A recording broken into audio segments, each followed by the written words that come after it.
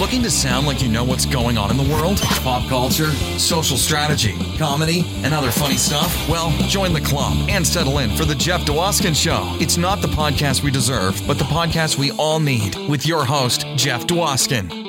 All right, Michael, thank you so much for that amazing introduction. You get the show going each and every week. And this week, again, is no exception. No exception. You pulled out all the stops for episode 47. Save some for next week. Am I right? All right. Well, welcome, everybody. This is episode 47 of Live from Detroit, The Jeff Dwoskin Show. So excited to have you. I am your host, Jeff Dwoskin, and we've got an amazing show for you today. Oh my gosh, do we have an amazing show? Art Bell is here. That's right, Art Bell, former media executive and author. He wrote the book Constant Comedy, How I Started Comedy Central and Lost My Sense of Humor. What, Jeff? You got the guy who started Comedy Central on your show? Yes, I do. And we're going to talk about the birth of that amazing channel, which, by the way, has its 30th anniversary this Wednesday, April 1st, 2021. Talk about timing. The guy who invented the channel, 30th anniversary. It's like everything's coming together. Can't wait to share my interview with Art Bell with you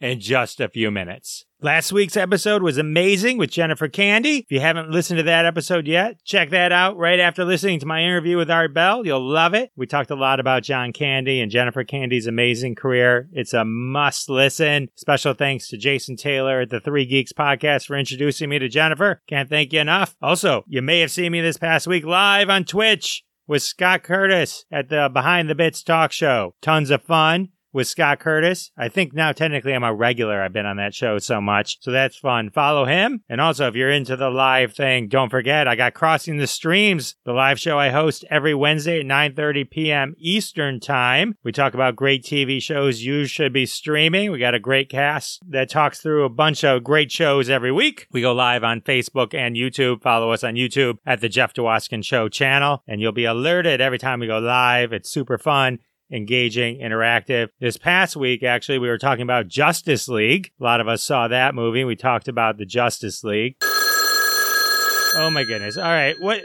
Who's calling? I keep changing the number. I apologize. Hang on one second. Hello? Oh, hello, Jeff. Thank you so much for having me on the show. Listen, I was listening to you all talk about the Justice League. Oh, great. So you saw it? Did you see how dark it was? Jeff, did you notice how dark it was? So dark. It was beautiful how dark it was. You know, Prince of Darkness and all that. You know, so it's just who I've been my whole life. Yeah, I could see how you could relate to that. Did you see the Joss Whedon version, the original version? The one of the 2017, the older one. It wasn't as good because they didn't have as much. It wasn't as dark.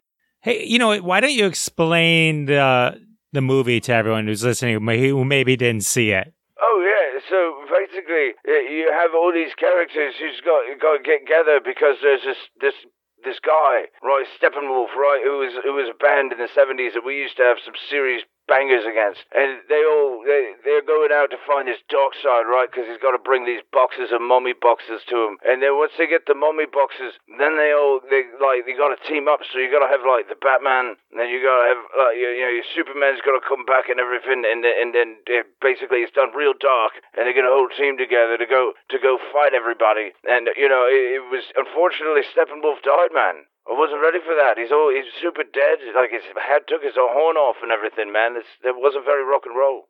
Who's your favorite character in the movie? So many superheroes. Well, I'm kind of mixed on that, you know, because there's a lot of good characters. Like, I'm partial to Bats, right? But he didn't actually, like, take anybody's heads off.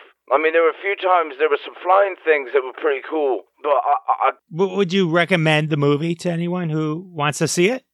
Definitely, man. If you like black, if you like darkness, I like darkness, and if you like the Prince of Darkness, and it's just heavy, and there's lightning with that Flash Cat played by Ezra Miller, he's good too. You know, it was really well done. There's a whole lot of points of, like, you know, dirty, evil, like there's some murder. It's really good. Really good. I really liked it.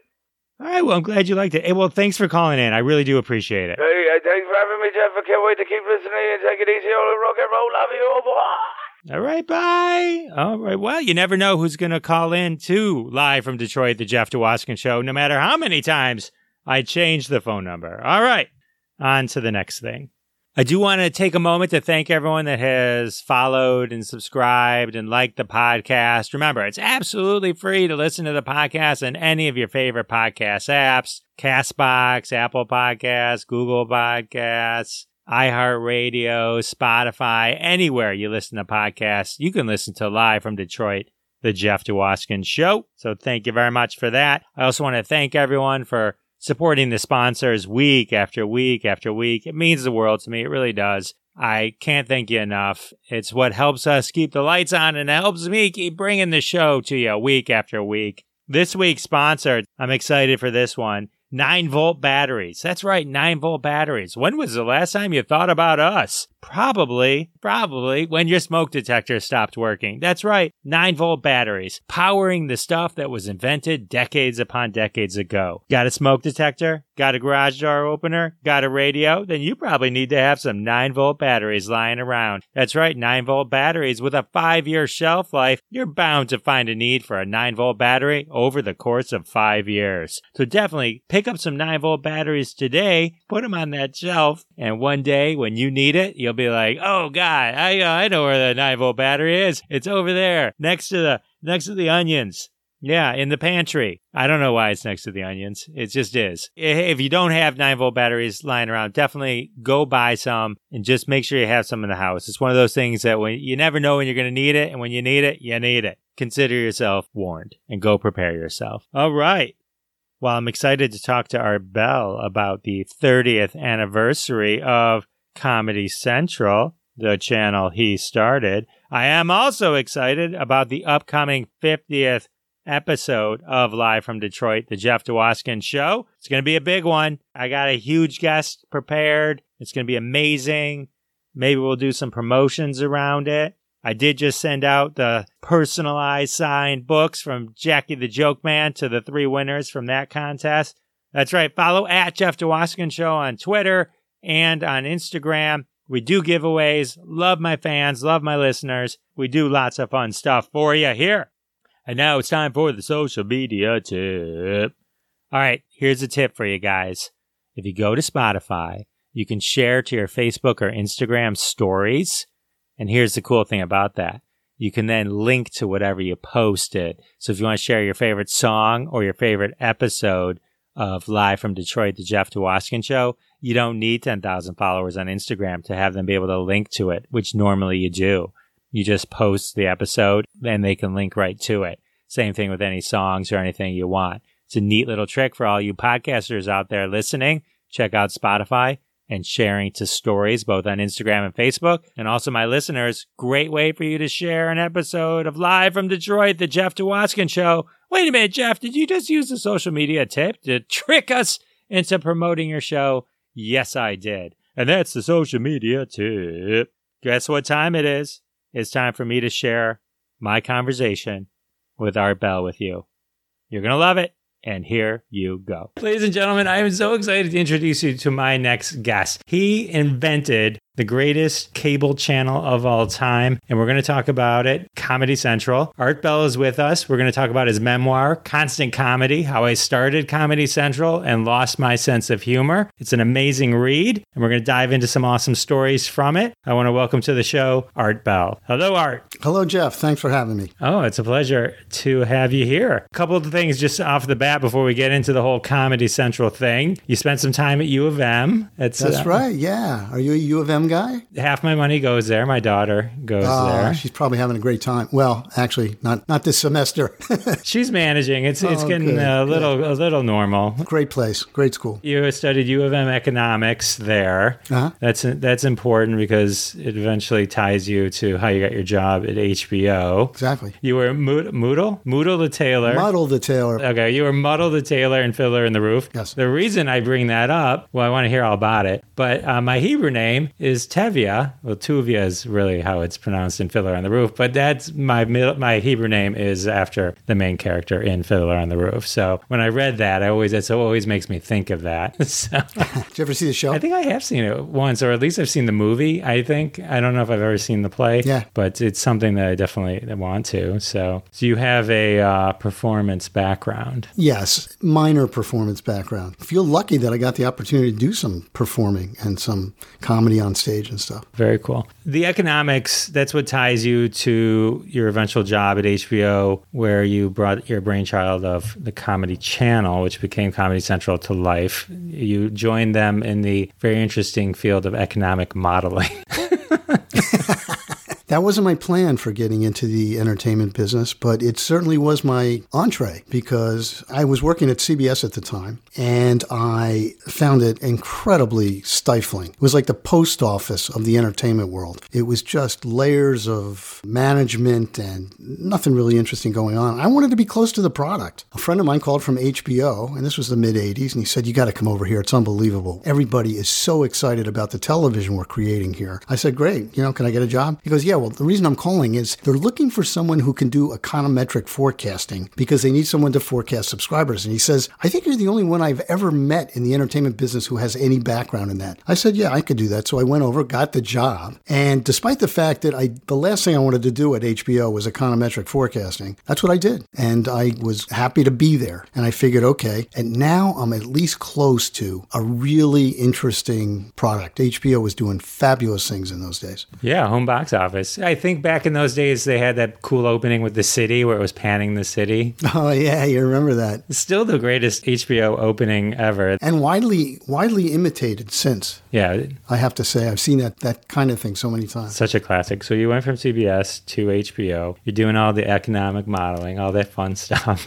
Well, it made me think. That probably will spark a lot of people going, there's alternate ways to get into places. I mean, you went from economic modeling to running and creating a channel. It's an important thing to consider for anybody who's looking to get into any industry. You don't have to walk in there based on knowing exactly what they're doing. You walk in there with a bunch of skills and talents, whatever they are. They may need that. And if they do, take the opportunity. I knew I didn't want to do econometric forecasting forever or even any kind of analytical work forever. I had been a consultant in Washington, D.C. for 3 years, and I decided I wanted to get out of that. So again, it didn't exactly light my fire to go to HBO and do that, but I said, okay, I'll do as good a job as I can. And, maybe I'll get a better job out of it, closer to programming or comedy or whatever I want to do. So when did the idea of the Comedy Channel kind of creep into your head, and what was sort of the pathway to get other people on board, get some stakeholders involved? That's a big question. I will tell you that I went to Wharton Business School after Washington, D.C., where I was an economist, and asked when I got there, I said, I'm interested in television and the arts and stuff like that. Any people like that around? Are there clubs or something? He said, no. However, they do the Wharton Follies, which is a musical comedy review. So I went down to the meeting, and sure enough, there's all these people who had been, professionals on Broadway, professional performers, writers. Suddenly, I found all my friends at Wharton. We put on the show the first year. Second year, I wrote the entire show, and I was in it both years. It reminded me how much I loved comedy and how much I loved to write comedy. And it was very successful in that I thought it was funny, and I got a lot of good feedback on it. When I came out of Wharton, I wanted to get a job in the television business, and I said, why is there no comedy network? It just seemed like a giant hole in the market. There's music, there's a ESPN sports network, there's news networks, all kinds of single focus networks. There was no comedy network, and it just completely baffled me. So I kept that in the back of my mind. And not only did I do that, I thought about what it would be and why it would be and what would it look like. And this ruminated, I ruminated about this for years, from the time I got out of business school through the time I pitched it at HBO. When I was at CBS, I knew I couldn't pitch it because nobody would care. They didn't want to hear from the junior guys about anything. But when I got to HBO, I started talking about it a little bit. Nothing really happened. And then one day I said, you know what? This is ridiculous. I really should talk to somebody seriously about this. And the project I had been working on went south. It was canceled, basically, so I had nothing to do. And they weren't going to fire me. He said, stick around. We like you. We'll figure something out. But, for the meantime, you're on the bench. So I made an appointment with Bridget Potter, who was the head of HBO programming. Kind of legendary in the business. You got to remember, HBO was what Netflix is now. It was the biggest thing going. Right. It's still pretty big, obviously. She was the head of programming, and people considered her genius. So I was scared. But I put myself together. I went into her office, got my courage together, and I said, Bridget, I think HBO should start an all-comedy network, 24/7 comedy. She said, stop right there. That is the worst idea I've ever heard. And let me tell you why. First of all, there's too much comedy on television already. Secondly, who wants to watch 24 hours of comedy? And third, what comedian is going to be on that channel? You think Whoopi Goldberg is going to want? No. You think Robin Williams is going to be known? You think any of these really A-list comedians are going to be on this channel? Absolutely not. They would never consider it. Thanks for coming. You don't know much about television, but you seem like a nice fella. See you around the cafeteria. And I left. And I was, as you can imagine, kind of devastated, but not for long. Not for long. I really thought almost immediately as I walked out of there that she was wrong. There needed to be a comedy channel in the world. And if HBO wasn't going to do it, I'd have to take it somewhere else. And I started putting together a proposal, including finances, and here's what the programming looks like, and here's how you market it, and here's my vision for it, basically. And I thought I'd staple that to my resume and send it out, get a new job, see who wanted to do it. And I think back on that, how crazy that whole concept is of leaving a good job in hopes of doing that. But I was serious about the Comedy Network. And then one day, as I'm working on this because I had nothing else to do, my boss's boss walked by and said, "What are you doing? You don't have anything to do." And I said, "I'm working on this idea I had." He took a look at it and he said, "Wow, this is really cool. Comedy Network." He says, "I think Michael Fuchs, the chairman of HBO, should see this." I said, "Great. That'd be terrific." And he says, "Let's go." And I said, "What, right now?" And he said, "Yeah, right now. We're going to go down to Michael's office. I know Michael. We'll get in. We'll talk to him about it." Now, you got to imagine me, junior person at the company. If I ever got into the elevator with Michael Fuchs accidentally, I would break into a cold sweat. This guy had just been declared the most powerful man in Hollywood by the New York Times Magazine. Picture was on the cover. He was kind of a scary guy. Meanwhile, we're waltzing into his office. I have no presentation materials. I've had about 30 seconds to think about what I was going to say.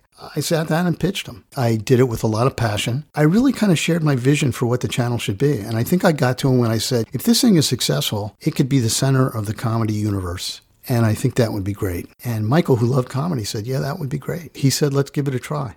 That's awesome. I feel like Bridget missed the concept was no one's going to watch a comedy station 24/7. That's true. But the beauty of a comedy station 24/7 is that when you need it, it's there. Yes. No one was more surprised that she brought that up as an objection than me, because of course I wasn't assuming anybody would stare at the channel for that long. But there were single subject channels there, and I thought that comedy deserved one. Yeah, absolutely. All right, so Michael Fuchs, the most powerful man in the world. Well, Hollywood. They said Hollywood. The most powerful man in Hollywood. You have him in the palm of your hand. Hardly, but I like the sound of that. What were some of the key things that helped you convince him during your pitch? When you go into something like that, you got to do it with a lot of passion. You can't just kind of explain the situation. You have to do everything but jump up and down. I mean, you really have to push your way through it. The second thing that was very important to Michael, and very important to a lot of people who said you can't do a comedy network, and that was, isn't that going to be expensive? I mean, comedy's typically expensive. Lots of writers doing original comedy of any kind is very expensive. And I said, well, I thought a lot about that, and I think I've got a way to get into this business without spending a lot of money. And the way is this. We're going to take comedy clips from stand-up comedian shows, from comedy movies, from comedy sitcoms, any kind of comedy anywhere. We are going to clip 2 or 3 minutes out, and we are going to put that on, and it's going to be sort of nonstop, short-form comedy. And we'll have guys sitting at a desk pitching to it, comedians probably pitching, saying, here's a clip from Eddie Murphy or whatever they're going to say, and talking about it. And the great news about that, I said, is that we can get those on a promotional basis. We won't have to pay for them because the studios, if I'm right, will think it's a great idea to have their movies and television shows promoted on a full-time basis. And Michael thought, yeah, that sounds like a good idea, but, you might have some obstacles like the unions, the DGA, the Writers Guild, the Directors Guild, the Music Guild. I said, yes, I thought about that, and it may in fact be the case, but I think here's what we do. We go there first, we basically convince them, and if they say no, we'll think of something else, or we won't do it, but that's the way we can get into this thing. So he said, okay. And in fact, that's what happened. We went to all the guilds. They all said, hey, this is fabulous, fine. It sounds like it's good for the industry. So we started down that road. We started clipping anything we could get our hands on. The good news is HBO had a lot of materials because they were running a television movie channel. So we had the materials there. And we had a group called the Kleptomaniacs. That's what we named them. A bunch of young producers who were just sitting there watching movies and stuff all day, trying to find the funny parts. And I loved them because I'd be walking down the hall and they'd say, Art, come here. You got to see this. It's from the producers. It's the funniest thing. I forgot how funny it was. And they'd show it to me. And, it was a little bit, it took a lot of skill, actually, to find those funny parts and to find 2.5 or 3 minutes to cut out. And we ended up with a huge pile of this stuff before we launched. So, all right, so money played into it. So Yes, love of definitely. comedy Right. and your economist background. Well, at that point, my economist background had nothing to do with it. No, but I mean, just your way to manage the money. And I will say this. I was pitching to the right guy because in addition to being the most powerful man in Hollywood, Michael Fuchs was the guy who put really high-class comedy on HBO. He started those HBO comedy specials, those one-hour specials with Klein, with Carlin, with Whoopi, Billy, Robin Williams, uncut, very highly produced. And that really put HBO on the map for comedy. So Michael, a very funny guy, loved comedy, loved funny people, loved funny anything. So it's not like I was pitching somebody who didn't care or for whom comedy was, a sideline. That was lucky, I think. The final thing I must have said to Michael that got his attention was, Michael, HBO is doing a lot of comedy now. We are really known for comedy. But I said, there's also other guys doing comedy. And I said, right now, one of the biggest comedy shows on television is on A&E. And that was true because if you asked anybody, like, where do you find comedy on cable? They would say, oh yeah, A&E, Evening at the Improv, every night, 7:30. And they played it every night at 7:30. And when you do that, it's like this wall of comedy programming that's always there at that time of day. And they became known for it. I said, you really don't want to cede the comedy space to A&E. Wouldn't you feel silly if they became known for comedy in a way that eclipses what we're doing? Competition is always good. It's always good to get the competitive juices running when you're pitching a new idea. Like, hey, if we don't do it, the other guy's going to do it and he's going to eat our lunch. Cool. So, all right. So the name of this channel at this point is called The Comedy Channel. The Comedy Channel, yes. And we named it because, like, what else do you call a comedy channel other than the Comedy Channel? Right. Cornering the market on the go-to name. So a couple things happen. 1, 2 days after you announce, MTV announces they're going to create their own comedy channel. Ha. So now we've gone from no comedy channels in the world to all of a sudden 2 on the horizon. Yeah, how crazy is that? I remember that moment because I was coming back from LA where Michael Fuchs had thrown this giant press conference announcing the Comedy Channel. And not only did he announce it, not only did he own it, he said it was going to be the greatest cable channel. I'm laughing because I was so scared when he said this. It's going to be the greatest cable channel ever. It's going to be so funny because HBO knows comedy and we are going to create a comedy channel that's better than anything. That sort of scared me that he told the entire world that. Then I'm coming back from LA a couple of days later, and there it is in the newspaper. Ha is announced by MTV Networks to compete with the Comedy Channel. And I thought, man, that is crazy that they really just decided probably the day we launched that they better not cede the comedy space to HBO. And why should they? They know cable television better than anybody. They got MTV. They got Nickelodeon, Nick at Night. They know how to do this stuff. They put out a press release. And that was really my first lesson in don't underestimate the competition. They are going to find you. To what you said earlier, stoking competition. When competition can breed greatness and make you up your game. And so, all right, so now you're doing that. You're now shoring up against Ha. And then the guilds that we talked about earlier, the Directors Guild says you can't use any of these clips that your clipomaniacs have created. Yeah, that was one of the biggest disappointments of my entire life, I have to say. Because I had this thing all beautifully planned. It was all working. Clips, we had tons of this stuff. It was weeks before we were going to launch, and the Directors Guild called our lawyers and said, the board said no. We assumed the board would say yes, but there was one board member who changed his mind, and he said, I don't want them to do this. And that's the end of that. You can't do it. I was crestfallen, as you can imagine, very disappointed. I went back to my office and my staff said, and they said, well, now what are we going to do? And I said, well, we're going to develop plan B. Let's see how we do that. And that's what we did. So the person who voted no is rumored to be, according to Woody Allen. Yes. Woody Allen. I say rumored because I never actually verified it, and it was never verified to me. But the lawyer said that the DGA suggested that it was Woody Allen who objected. And I thought, my God, Woody Allen, comedy hero, to shut down the Comedy Network? That is an irony that needs fuller explanation, I thought. Never verified it, but there it is. Yeah, for Woody Allen to disappoint everyone. Who could see that coming? A little foreshadowing there, I guess. The second I read that in your book, I'm thinking to myself, this is why HBO did Allen v. Farrow. Yeah, right. Payback time. This is their payback for the Woodman. Screwing them when the Comedy Channel was at its most needy and shoring up against Ha. and then gets the ground pulled out from under them. Well, they did pull the ground out from under us, but as I said, we didn't fold. We didn't say, okay, that's the end of that. Let's shut it down. We just said, okay, how are we going to do this? How are we going to launch? How are we going to get it out on time? What's the new plan? Because we were in it up to our eyeballs. There's no turning back at that point. Okay, so the Comedy Channel launches. Yes. You push the big red button. Yep. Little scene from Monty Python kicks it off. Right. And one of the shows that you guys introduced was Mystery Science Theater 3000. Yeah.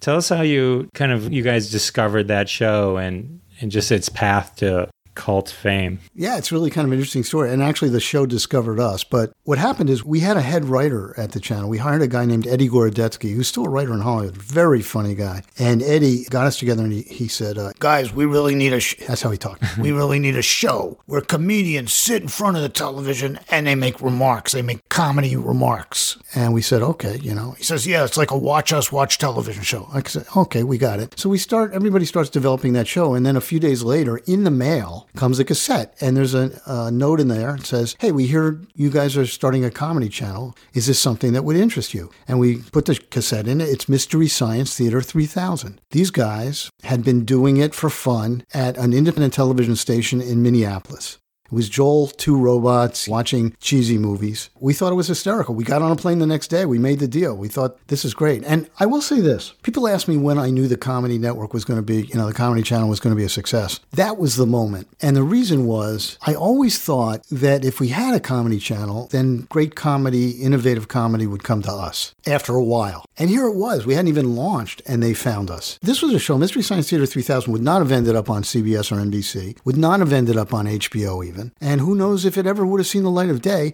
had there not been a comedy network. And so I thought, this is a marker of success. That's awesome. I remember watching that show, and it's hilarious. It's interesting though. Like you guys were thinking, hey, we need watch programs, and one shows up in the mail. It just speaks to like the universe. Sometimes you just got to ask for things. Sometimes that's right. That is exactly right. And I'm not religious and I'm not mystical, but man, that was just a thank you moment. Thank you, whoever sent this our way. I just really felt it was just a crazy karma moment when the universe works. Yeah. It works. So the other show of note from that early time period, there were many, but Short Attention Span Theater. Yeah. And this was hosted by Jon Stewart, who later rose to fame on Comedy Central in The Daily Show, and Patty Rossborough. This is an infamous story in the sense that you guys fired Patty and really pissed off Jon.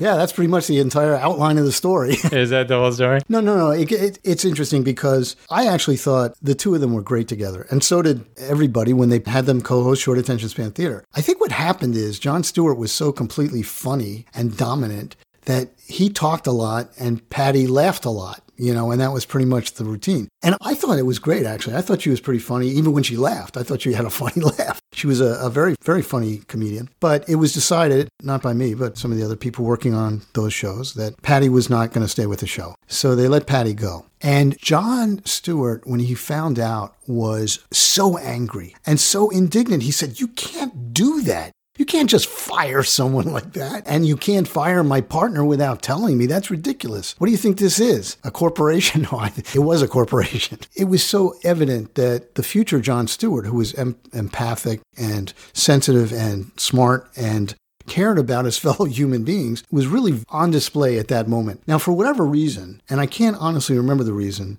it came to me. They said, Art, Jon Stewart is very upset. He's threatening to quit. You're going to have to go down and calm him down and talk him into staying. I probably said, why me? But anyway, I went down there to the studio and I had the conversation with him, and he was very mad, but I did somehow talk him into not quitting, and he did stay with the channel for a long, long time. But I remember the indignation and his upset very, very clearly. And listen, he stayed with the channel for a long time. Great guy to work with. Deserves all the fame that he got on The Daily Show. Marc Maron later took over Short Attention Span Theater. He was on Short Attention Span Theater. I'm not sure he took it over as such, but... He hosted. There were a lot. Actually, Bill Maher had a stint hosting Short Attention Span Theater. That became sort of the go-to clip show for comedy, the Comedy Channel, and later Comedy Central. And that was a show that really really kind of put on display the original concept we had for the channel of short form programming, just kind of piled on top of each other. And it worked. The show worked. So Ha launches. Yeah. Ha launches. So now we have the cable comedy wars. We went from Art Bell thinking, hey,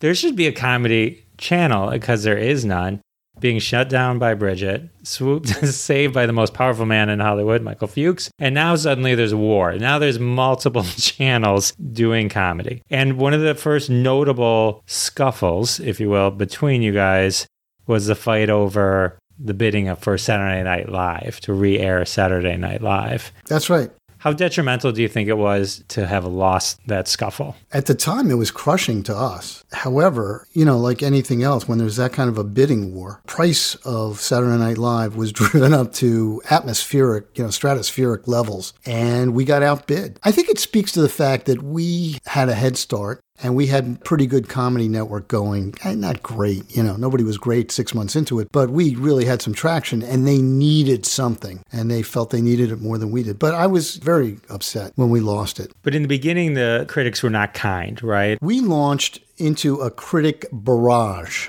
And I think one of the reasons is, as I said, Michael Fuchs was so proud of the channel before it launched. And Michael was, he was as a powerful man. There was a little bit of schadenfreude going around there among the press reporters who thought, okay, isn't it fun to watch Michael Fuchs fall flat on his face on the second day that the comedy channel is out? And he said it was going to be great. And guess what? It's not great. And they wrote that, guess what? It's not great. It's not funny. We were called the Gong Channel. We got terrible reviews across the board. It was really quite a disaster. And a disaster, but you got to remember, I went to work every day thinking, how can we avoid getting shut down? That was my new mindset. Like, how do we keep this going? Because I really wanted to. I felt a lot of the weight of the project on me because I pitched it. And by this time, there's hundreds of people involved, obviously. I had to keep it going. But the press savaged us. We didn't have much of an audience at that point either. We were only distributed to a couple million people because you had to go cable operator to cable operator to get on a cable system in a city. So, we were on in Detroit, maybe we were on in Phoenix, but we weren't on in New York until, months after we launched in Manhattan. We really didn't premiere to very many people. And that was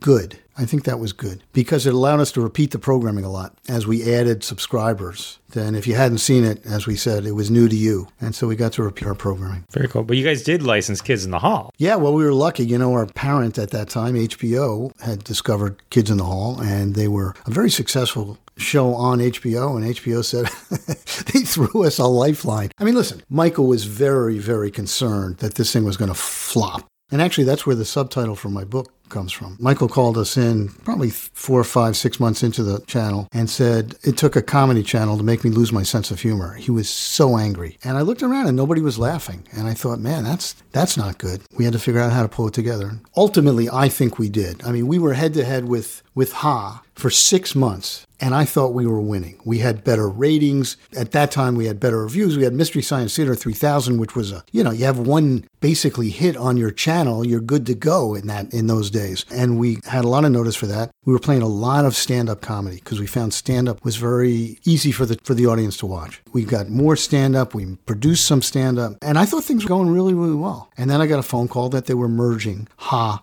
and Comedy Channel. And I was, again, another in a string of disappointments. In one way, though, you could look at it as had Ha not existed and the savaging happened, channel may have been canceled, right? So it's possible that the fighting and then the eventual merger is what led to the ultimate success of Comedy Central. Well, I guess we're getting into a conversation of whether there's multiple universes and how things would have played out otherwise. I have no idea. I prefer to think that Comedy Channel would have gone on to a brilliant career without the competition. Of course, looking back on it, somebody was going to show up with a competitive channel. It just happened that they did it 6 months after we launched. One of the big reasons I was upset with the merger when I first heard about it is because I figured I'd lose my job. Mergers don't necessarily guarantee that you're going to have your job. And in fact, many people who worked at the Comedy Channel lost their jobs, and many people who worked at Ha lost their jobs. So I felt very lucky when they said, okay, you and the head of programming from Ha are getting together. You're going to figure out what the new channel looks like, put together a team, put together the programming, and rename the channel and launch it in the next few months. Good luck. And that's how that happened.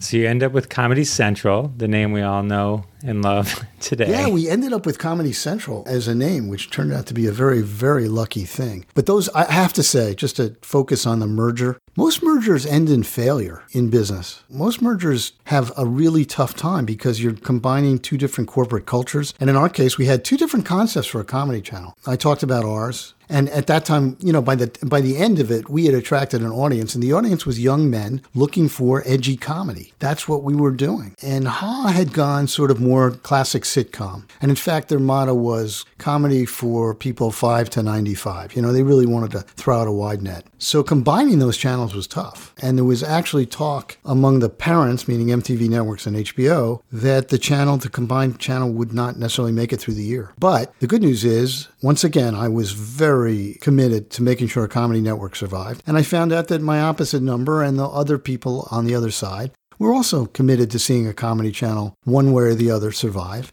And we worked it out quickly. We got together and said, okay, how are we going to make this work? Now think about the good news from my point of view as a programmer. We just got Saturday Night Live for a comedy channel.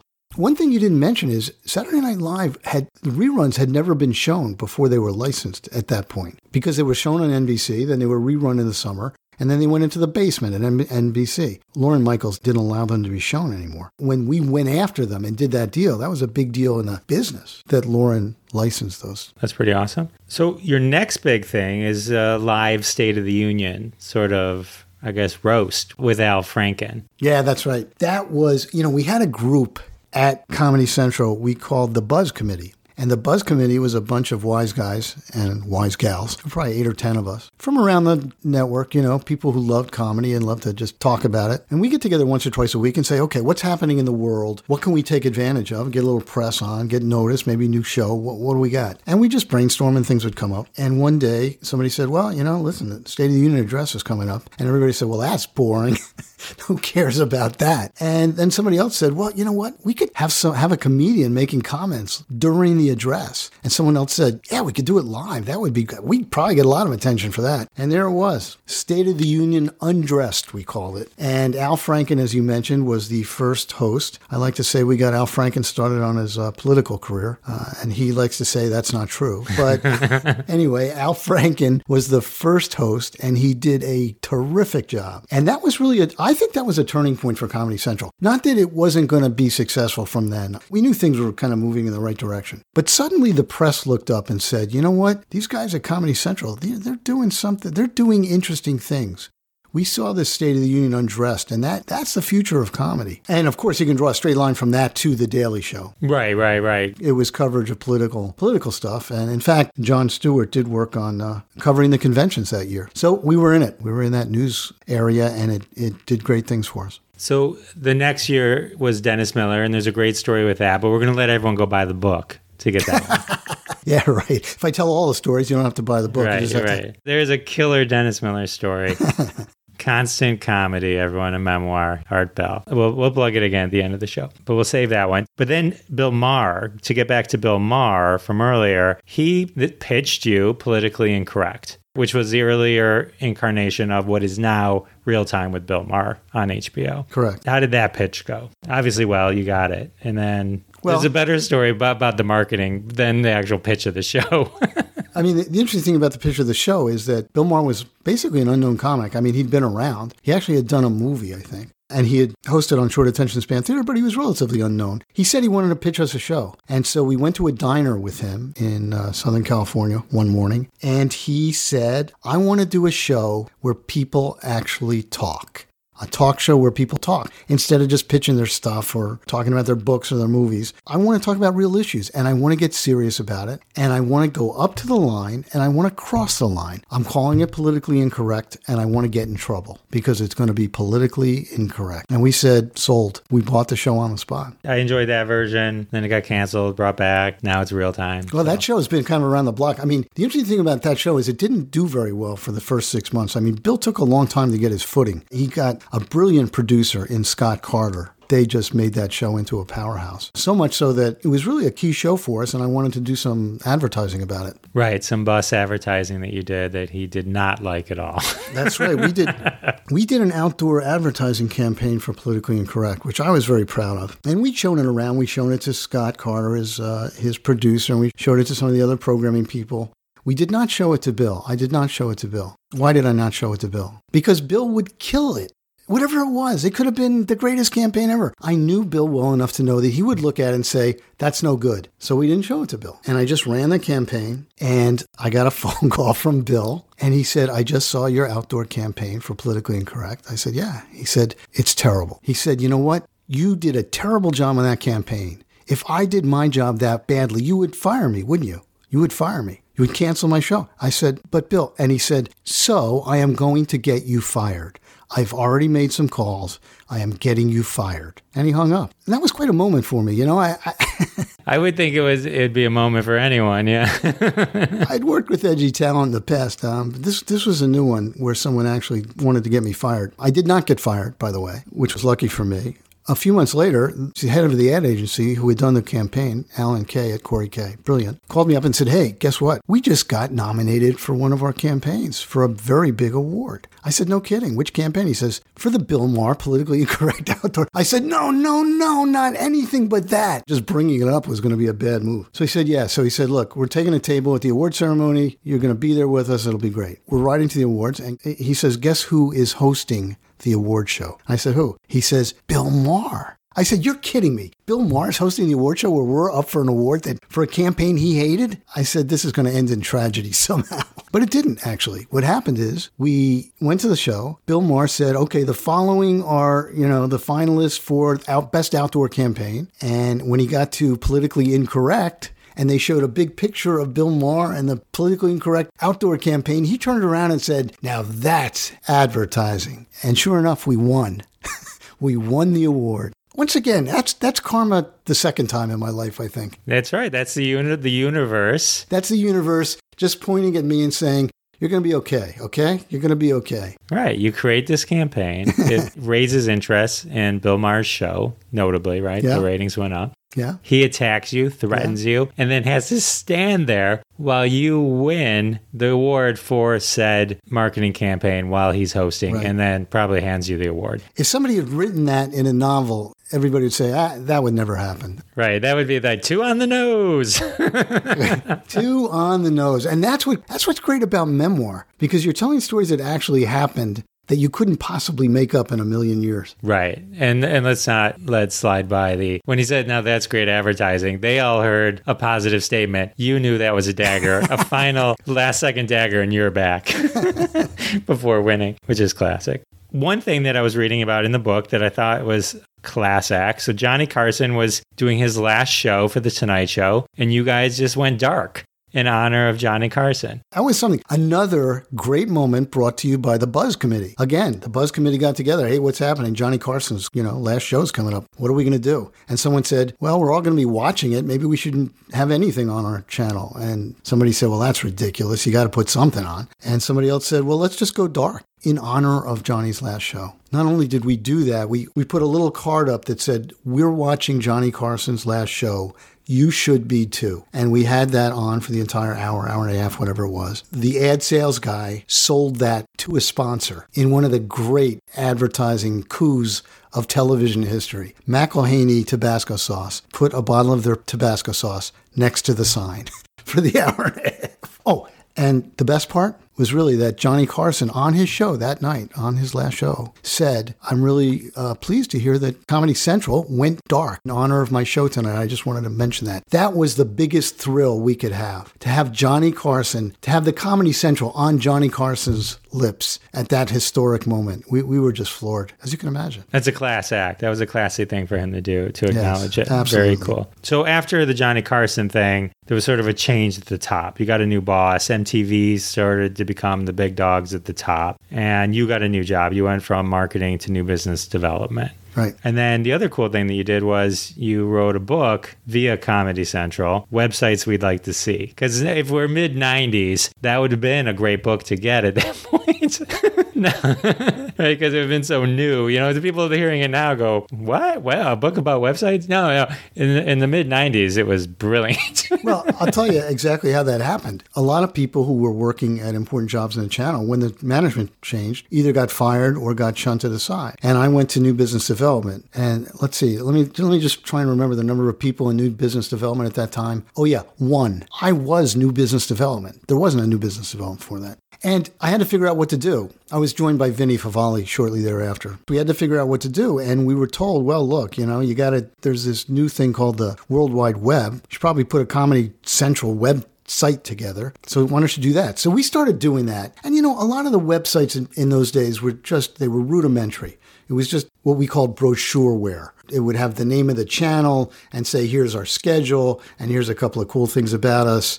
Bye-bye. And that was the whole thing. And we said, wait a second, we're a comedy network. We got to do a funny website. And so we started doing original comedy on the website. We actually hired a third guy, a guy named Dave Colin, who was a radio comedy guy. He had done a lot of writing and performing for radio. And we started doing funny stuff on the web. And we started getting known for it. In those days, if Wall Street heard something funny, a joke would circulate in Wall Street and kind of get famous. And we started doing stuff. And all of a sudden, all the Wall Street guys were checking out Comedy Central's website to see what was funny that day.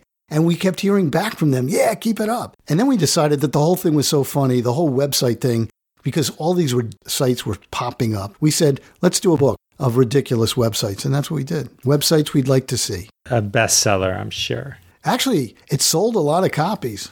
Oh, I can imagine. Because it would have been right in the mindset of websites at the time. I mean, that was the hot thing. Apply comedy to it.